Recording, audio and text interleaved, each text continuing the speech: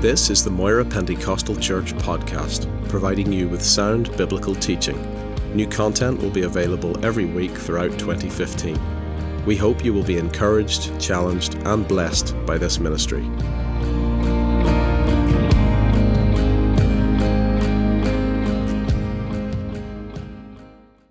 First John, chapter 5.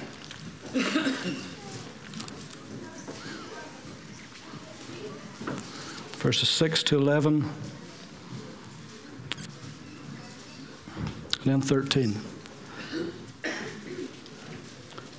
This is he who came by water and blood, Jesus Christ, not only by water, but by water and blood.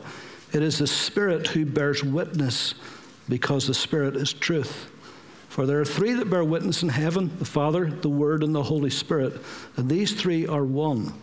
There are three that bear witness on earth, the Spirit, the water, and the blood, and these three agree as one. If we receive the witness of men, the witness of God is greater. For this is the witness of God which he has testified of his Son. He who believes in the Son has the witness in himself.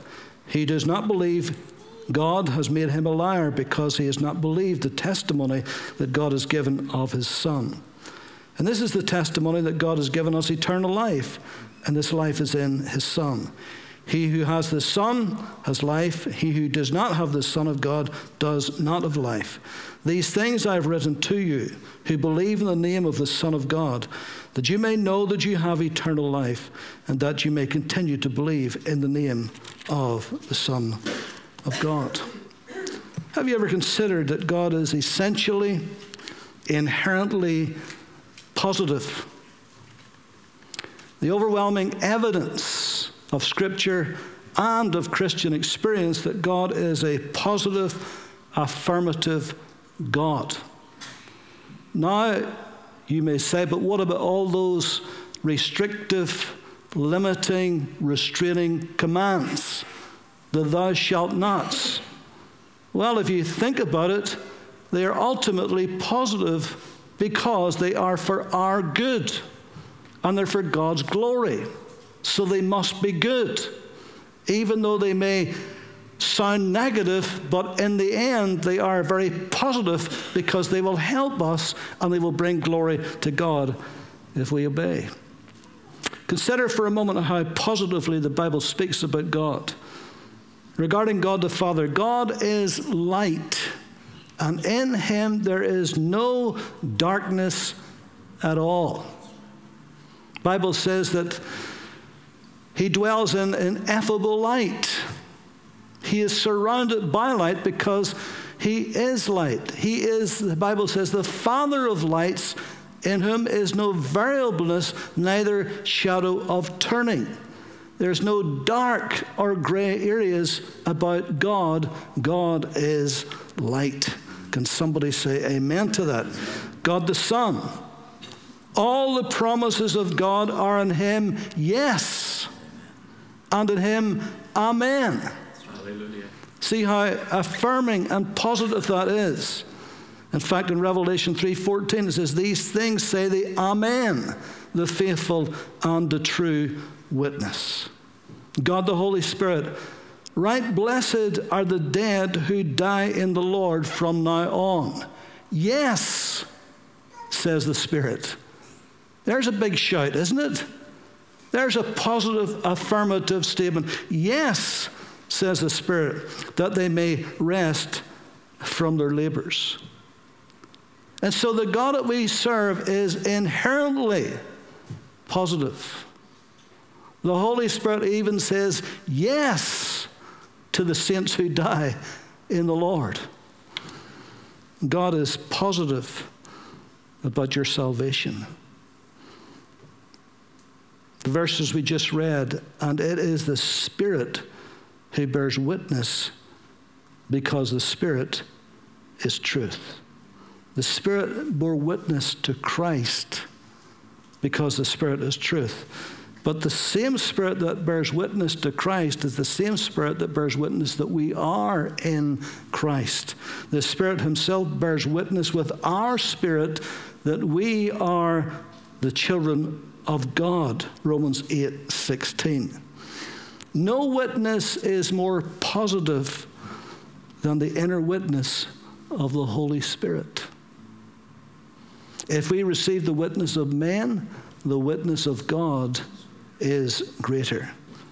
In fact, you could go through your whole Christian life always doubting, always wondering, always just hoping that you're going to get to heaven, except for the witness, the positive, affirmative witness of the Holy Spirit. God never wants you to doubt your salvation. Do you hear me? Never wants you to doubt it. When you receive salvation as a gift from God, He does not want you to ever doubt that again.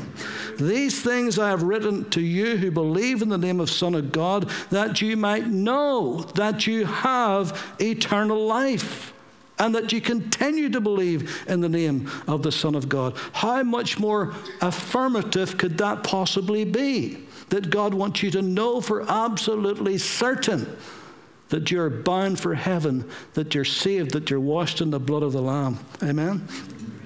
If we confess our sins, He is faithful and He's just to forgive us our sins and to cleanse us from all unrighteousness.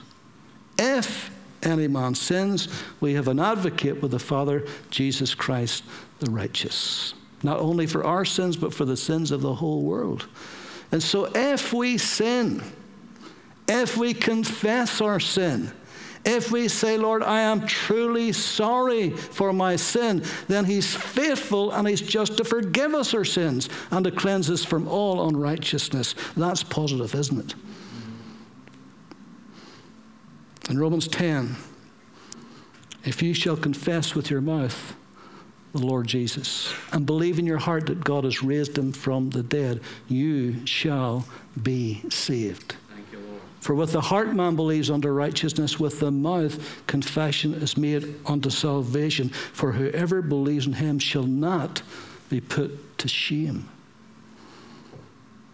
God doesn't want you to be fuzzy, vague, ambiguous about your salvation.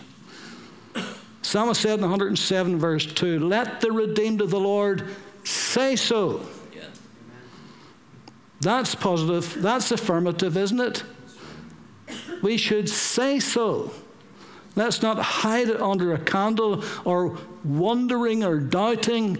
If we are saved and born again, let's proclaim that and say so. God is positive about your salvation. God is positive about being filled with the Holy Spirit. Pentecost. What a positive affirmation of God's love for His church. How so, you may say? Consider that the 120 were in the upper room in Jerusalem. It had been 50 plus days since Jesus was arrested in that garden and they all scattered and fled. Jesus was taken to those mock trials, eventually to appear before Pilate. The order for his execution was given. He died upon that cross. He was buried in that grave. But thankfully, He rose triumphantly on the third day, as we were reminded just a couple of weeks ago at Easter time. And then for the next 40 days, He appeared to many, including the disciples. And at the end of 40 days on the Mount of Olives, He ascended to the right hand of the Father. So you can imagine that 50 plus days was a traumatic time. It was a time of confusion, a time of fear and terror, a time of amazement, a time of triumph. And then the last 10 days in that upper room was a time of wonderment. What was going to happen? What was this power that Jesus talked about that they had to wait upon? And wait they did. What was it that caused these 120 men and women, just ordinary men and women? None of them were rabbinically trained, unless, and it doesn't say, Joseph of Arimathea and Nicodemus might have been there. We don't know that for sure. So none of them probably were theologians. Certainly none of them were captains of industry. None of them were savvy politicians. They were just ordinary men and women. But how could a bunch of ordinary men and women, how could they grow a church that has lasted over 2,000 years and today is the biggest religious movement on the face of planet Earth? How could they do that?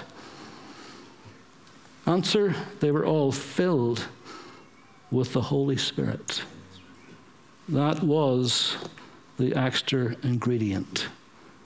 That was the thing that absolutely launched the church around the world, even to this very day. Be filled with the Spirit is a command. Paul in Ephesians 5:18-19 says, "Be not drunk with wine in which is excess, but be filled with the Spirit, speaking to yourselves in psalms and hymns and spiritual songs, singing and making melody in your hearts to the Lord." Every born-again believer, we need to be constantly, continuously filled with the Holy Spirit. That is an imperative. That is what we absolutely need for sure. I need that, you need that, we all need that. Amen? That's the fuel that keeps us alive and keeps the light burning in us. We need the Holy Spirit. In Acts chapter 2,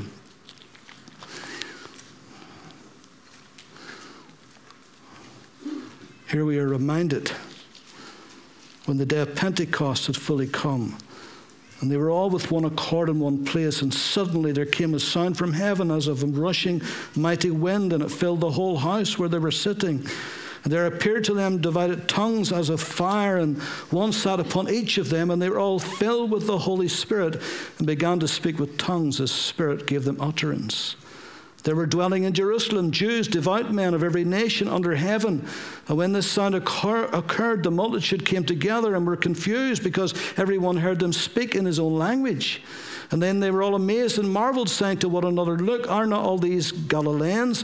How is it that we hear each in our own language, which we were born? Parthians, Medes, Elamites, those dwelling in Mesopotamia, Judea and Cappadocia, Pontus, Asia, Phrygia, Pamphylia, Egypt, and the parts of Libya adjoining Cyrene, visitors from Rome, both Jews and proselytes, Cretans and Arabs. We hear them speaking in our own tongues the wonderful works of God." So they were all amazed and perplexed, saying one to another, "Whatever could this mean?" Others mocking said, "They're full of new wine." But Peter, standing up with the 11, raised his voice and said to them, "Men of Judea, all who dwell in Jerusalem, let this be known to you, and heed my words, for these are not drunk as you suppose, since it is only the third hour of the day. But this is that which is spoken by the prophet Joel. And it shall come to pass in the last days, says God, I will pour out of my Spirit upon all flesh, and your sons and your daughters shall prophesy. Your young men shall see visions, your old men shall dream dreams, and on my men servants and on my maidservants I will pour out my Spirit in those days, and they shall prophesy."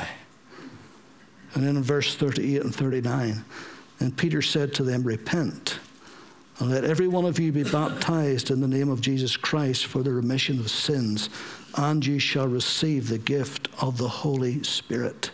For the promise is to you and to your children, and to all who are afar off, and as many as the Lord our God will call."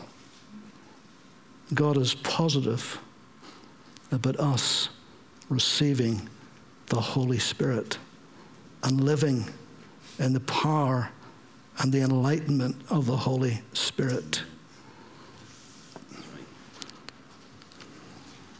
In Acts chapter 8,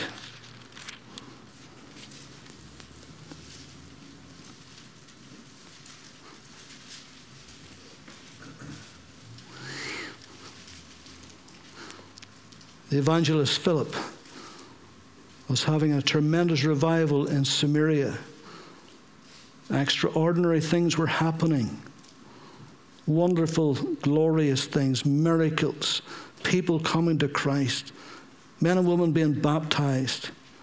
And in verse 14, now when the apostles who were at Jerusalem heard that Samaria had received the word of God, they sent Peter and John to them, who when they had come down prayed for them that they might receive the Holy Spirit. For as yet he had fallen upon none of them. They only had been baptized in the name of the Lord Jesus. And then they laid their hands on them and they received the Holy Spirit. That seemed to be a priority for the apostles, for these believers now, new babes, to receive the Holy Spirit. In Acts chapter 10,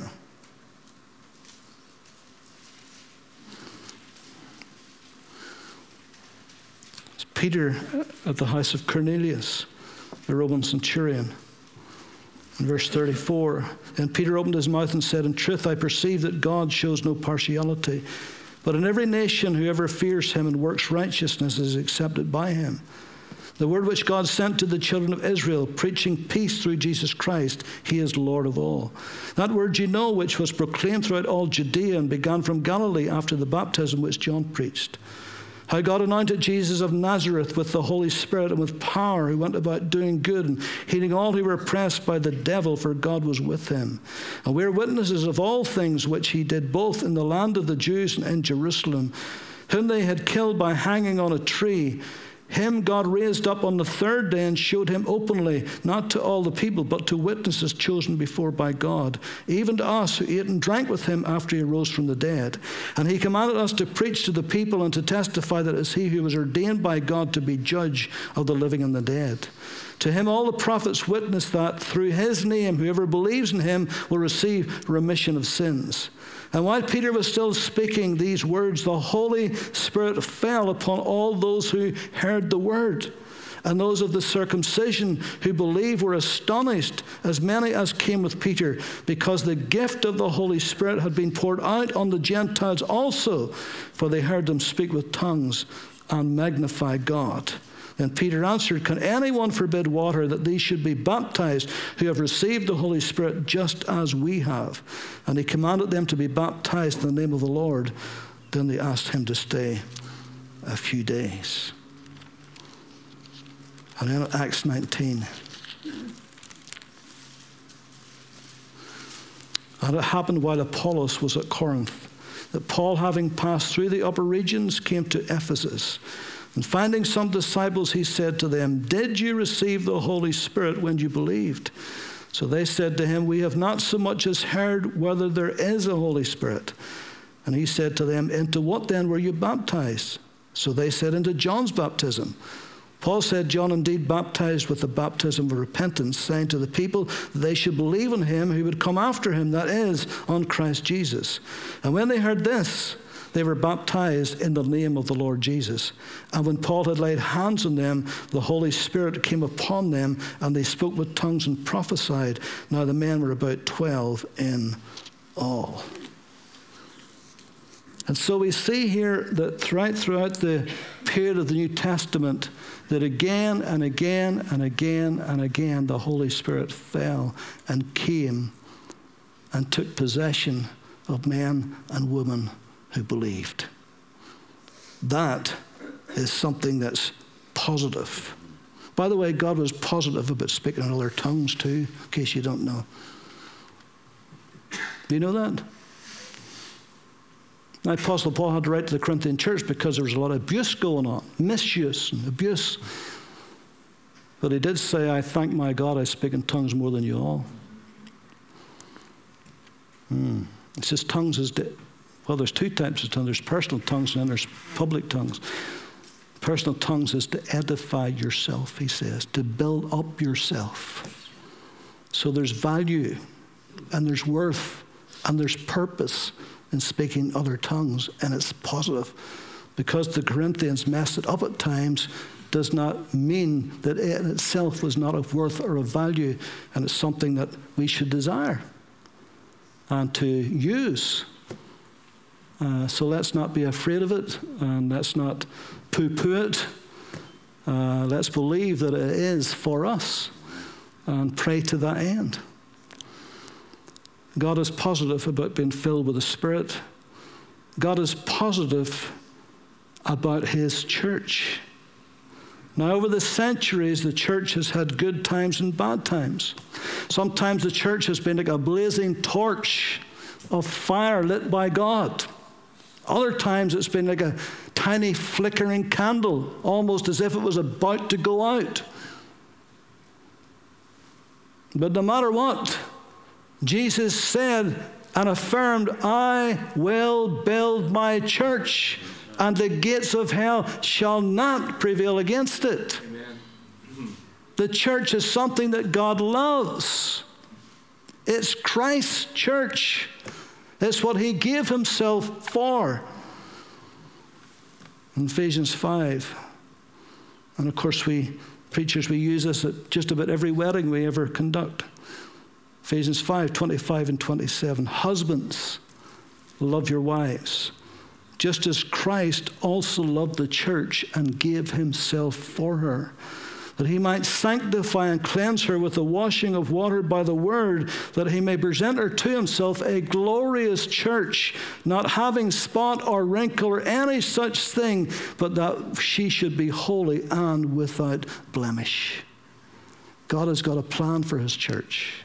And part of that plan that will continue into the eternities, but part of that plan right now is so that we are being able to be presented without spot or blemish to Christ.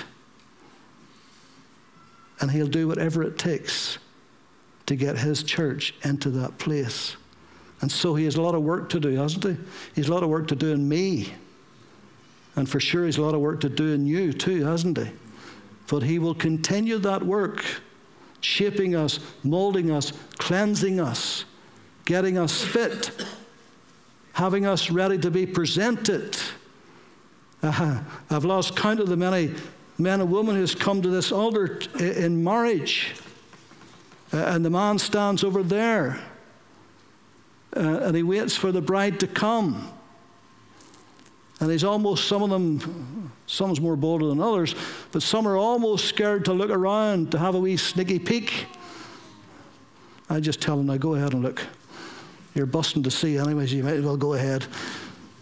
And that's usually the first time they see the bride in the bridal gown. And all dolled up, as we say, and looking the part. Radiant, beautiful. And it took some time and it took some effort to get to that place. But of course, the Lord's not talking about our outward appearance. He's talking about our inner beauty, our inner cleansing, so that we are a bride that is truly fit for the bridegroom. No wonder Satan hates the church. It is the visible manifestation of the invisible Christ on earth. No wonder he hates it. The church represents Christ on earth. We are his ambassadors. We are the temple of the Holy Spirit. No wonder the Bible says that we do not wrestle against flesh and blood, but against principalities, against powers, against the rulers of the darkness of this age, against spiritual hosts of wickedness in the heavenly places.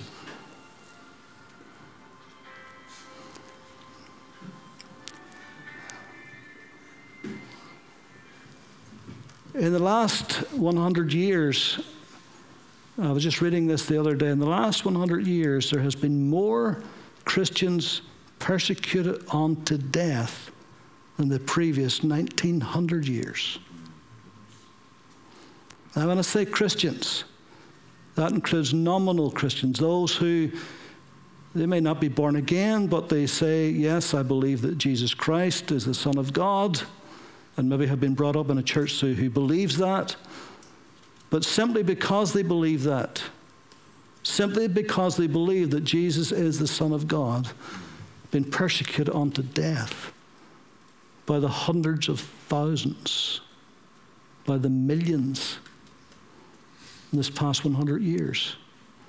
And today, even as we speak, it is increasing alarmingly. Yes, you say, I can see that on the television. I can see it in those Middle Eastern countries, and I can see it in North Africa and Afghanistan and all those places, and I can see that. But at this moment, there's another type of persecution that is in the Western church, coming against the Western church. The liberalization of laws that are definitely anti-Christian and anti-Christ, some of them. You wonder what's going to come in the back of all of that. Will we be called radical fundamentalists that need to be put down and ostracized and put out of society? Will that happen to us? Very possibly. Very possibly. The world's a very small place, isn't it? And it doesn't take many to start that happening. In Revelation chapter 6, if you want to just have a little look there for a moment.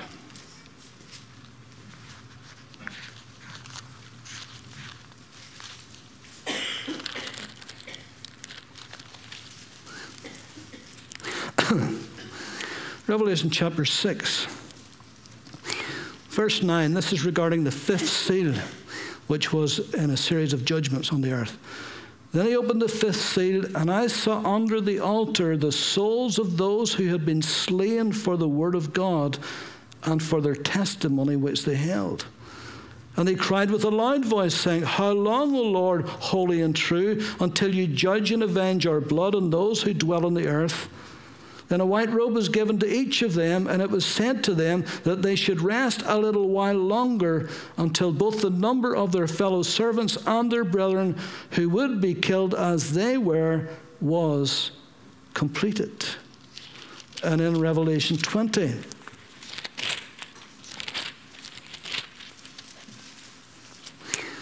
verse 4, and I saw thrones, and they sat on them, and judgment was committed to them. Then I saw the souls of those, note this, who had been beheaded for their witness to Jesus and for the word of God, who had not worshipped the beast or his image, and had not received his mark on their foreheads or on their hands, and they lived and they reigned with Christ for 1,000 years. And I saw the souls of those who had been beheaded for their witness. Beheaded. It's become very popular again, hasn't it? Suddenly we hear about it day and daily. It's not new in that sense. Over the centuries, there's been phases and trends of it. Japanese would behead prisoners of war. So there's nothing new in that.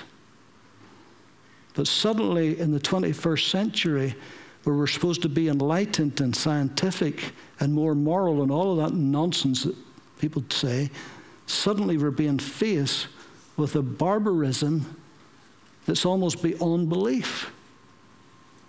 Now, from what that tells us in Revelation, because this is talking about the end of the end times, what that tells us, that is not going to decrease, that's going to increase.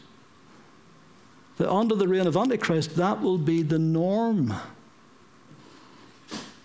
It was the norm during the French Revolution, wasn't it? Madame Guillotine. And it'll be the norm in the reign of Antichrist. So all of these things are precursors, warning us, showing us what is going to be in the future. God is positive about his church. The martyrs, by the way, will have a special dress. And we'll recognize them. We'll see them and recognize them. God is positive about his church. It's what his son came to die for. God is positive about the return of his son to this earth. Now, you may be forgiven for thinking, why would the father send his son back to a place that was so cruel and wicked to his son and eventually murdered him and put him on a cross? But for 2,000 years now, God's Son has been gathering up his inheritance. You and I, and untold millions like us, are his inheritance. The psalmist prophesied in Psalm 2, verse 7 and 8, I will declare the decree. The Lord has said to me, you are my son. Today I have begotten you. Ask of me, and I will give you the nations for your inheritance and the ends of the earth for your possession. So out of every nation and every tongue and every kindred, the Lord is gathering his inheritance. Ephesians 1, 17, 18, that the God of our Lord Jesus Christ, the Father of glory, may give you the spirit of wisdom and revelation in the knowledge of him, the eyes of your understanding being enlightened, that you might know what is the hope of his calling and what are the riches of the glory of his inheritance in the saints. You are Christ's inheritance. And he's waiting for his full inheritance. Not quite complete yet. There's more to come in. God has got a claim on your life. You belong to his Son, and Jesus is coming back for his inheritance. The Holy Spirit, in a sense, is the down payment of the purchase possession. The fact that you have the Holy Spirit residing in you is the proof, if you ever needed it, that you're Christ's inheritance and that he's coming back for you. The Holy Spirit is the down payment, as it were, and he's coming back for you. So you can rejoice today. You're saved, you're born again, you've got the Holy Spirit. That's all the evidence you need that you're the inheritance of Christ, and he's promised to come back and receive you unto himself, that where I am, there you may be also. So for the believer in Christ, there is nothing negative about Christ's return. I've just mentioned a couple of things there that we can foresee in the future, and that sounds pretty scary, doesn't it? But actually, there's nothing negative about Christ's return. Paul wasn't negative about it. Paul, writing about this very thing, the soon return of Christ, said in 1 Thessalonians chapter 4, 17, 18, then we who are alive and remain shall be caught up together with them in the clouds to meet the Lord in the air, and thus we shall always be with the Lord. Therefore, comfort one another with these words. It should be a comfort to us that Christ is returning. Let me tell you, if you were a born-again believer living in the Middle East and you were stuck up a mountain somewhere and you're surrounded by those IS death cult, the Lord's coming would be a big relief, wouldn't it? It's probably because we're so comfortable and nobody's saying boo to us. But I think those days are coming to a close pretty quickly. Therefore, comfort one another with these words. God is positive about you, individually, personally. Not just the whole church of which you are a member, but you personally. Philippians 1:6. He who began a good work in you will complete it unto the day of Jesus Christ.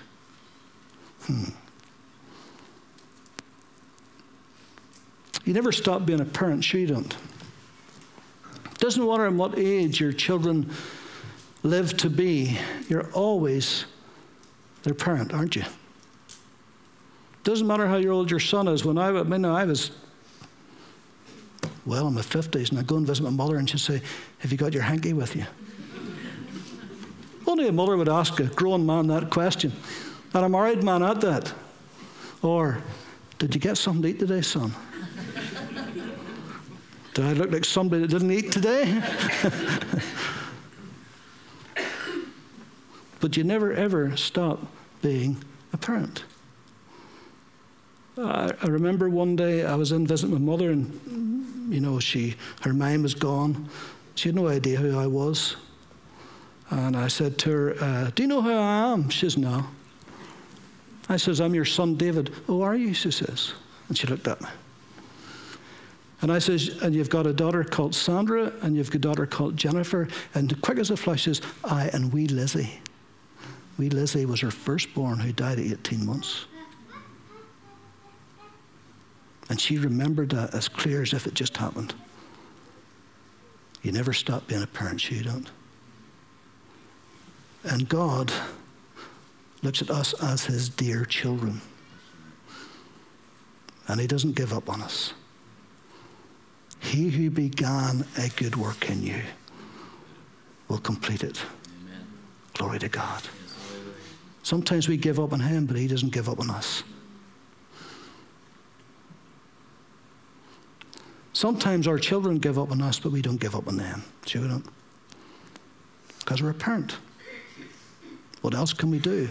They're our flesh and blood. We love them. They'll make their mistakes. They'll mess up. They'll do all things that will displease us, sometimes anger us. But we still love them because they're ours. Looking unto Jesus, the author and finisher of our faith. If he's the author, he'll be the finisher.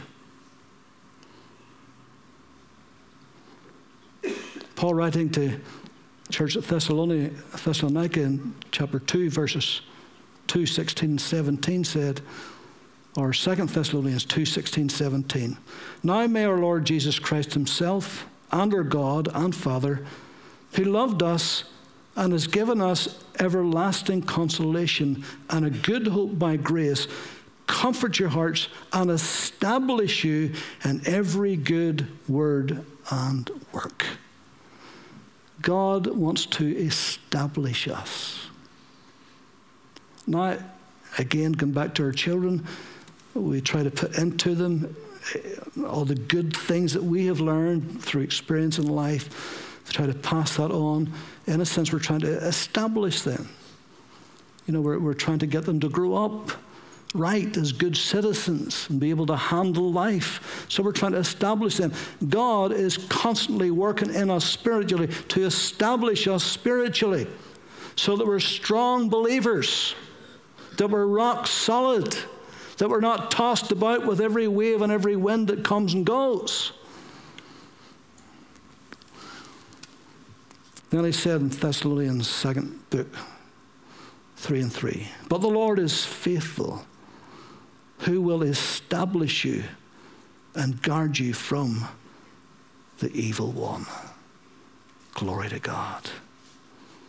You see, God is faithful to establish us. He that began a good work will be faithful to complete it. Can we trust him to complete it? Yes, we're human. Yes, we'll get it wrong. Yes, we'll make our mistakes. Will he not give up on us? He's got a job to complete in us. And as long as we're willing to say, sorry, Lord, I got that wrong, and we pick ourselves up, he dusts us down, sends us on again. Work's not finished. Still a lot of corners to knock off, isn't that so?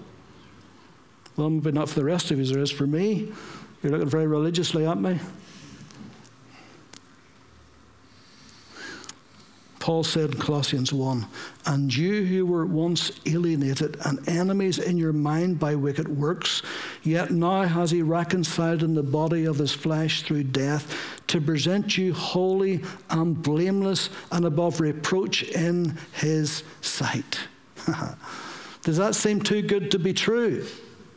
It almost seems too good to be true. Only God could present you and me blameless, above reproach. but he's still working on us.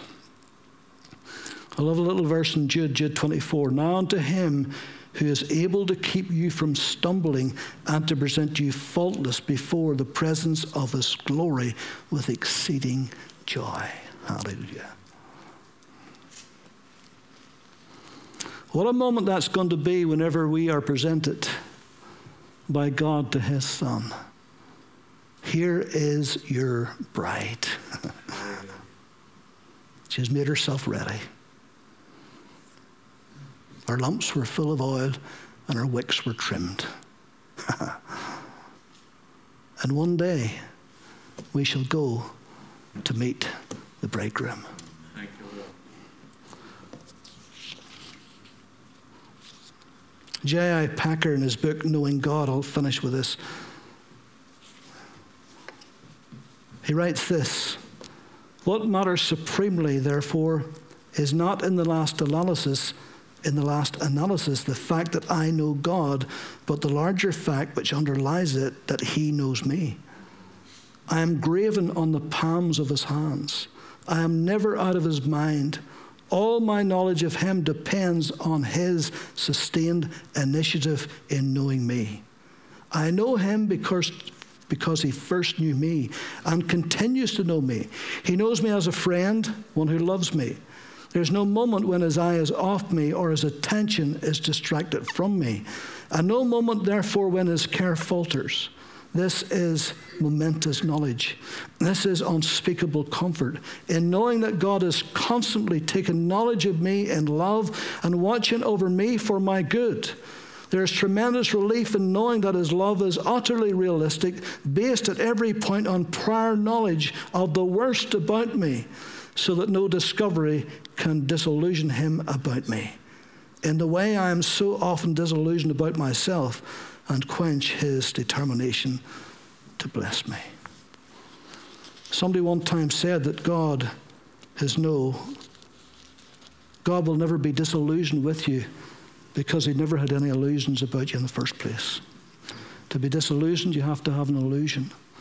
And God had no illusions about us. We were sinners saved by his grace. Isn't that lovely? And so Packer was right. He utterly loves us. He is positive about you and about me. And he's got a job to complete in us. And as long as we're willing, and as long as we are availing of ourselves to be completed by him, he'll get the job done. Amen. Some it will take longer than others, but he'll get the job done to present us faultless to his Son. Amen? Let's pray.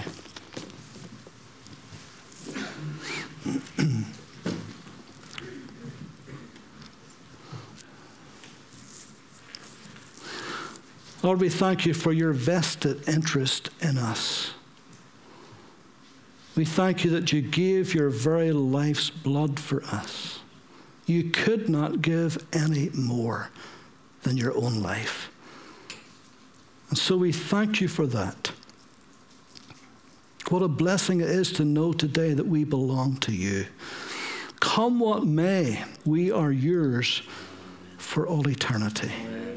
We thank you, Lord. We bless you. We thank you that we are in the very palm of your hand today. Our life is hid with Christ in God, and we bless you for that.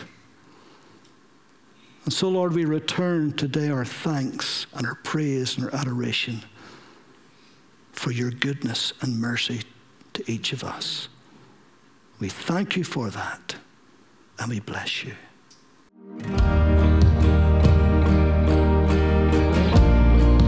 Thank you for listening to this podcast. You can also watch the Sermon of the Month video at youtube.com/Moira Pentecostal, or download the sermon video through our iTunes video podcast. For more information, visit us at www.mpc.org.uk.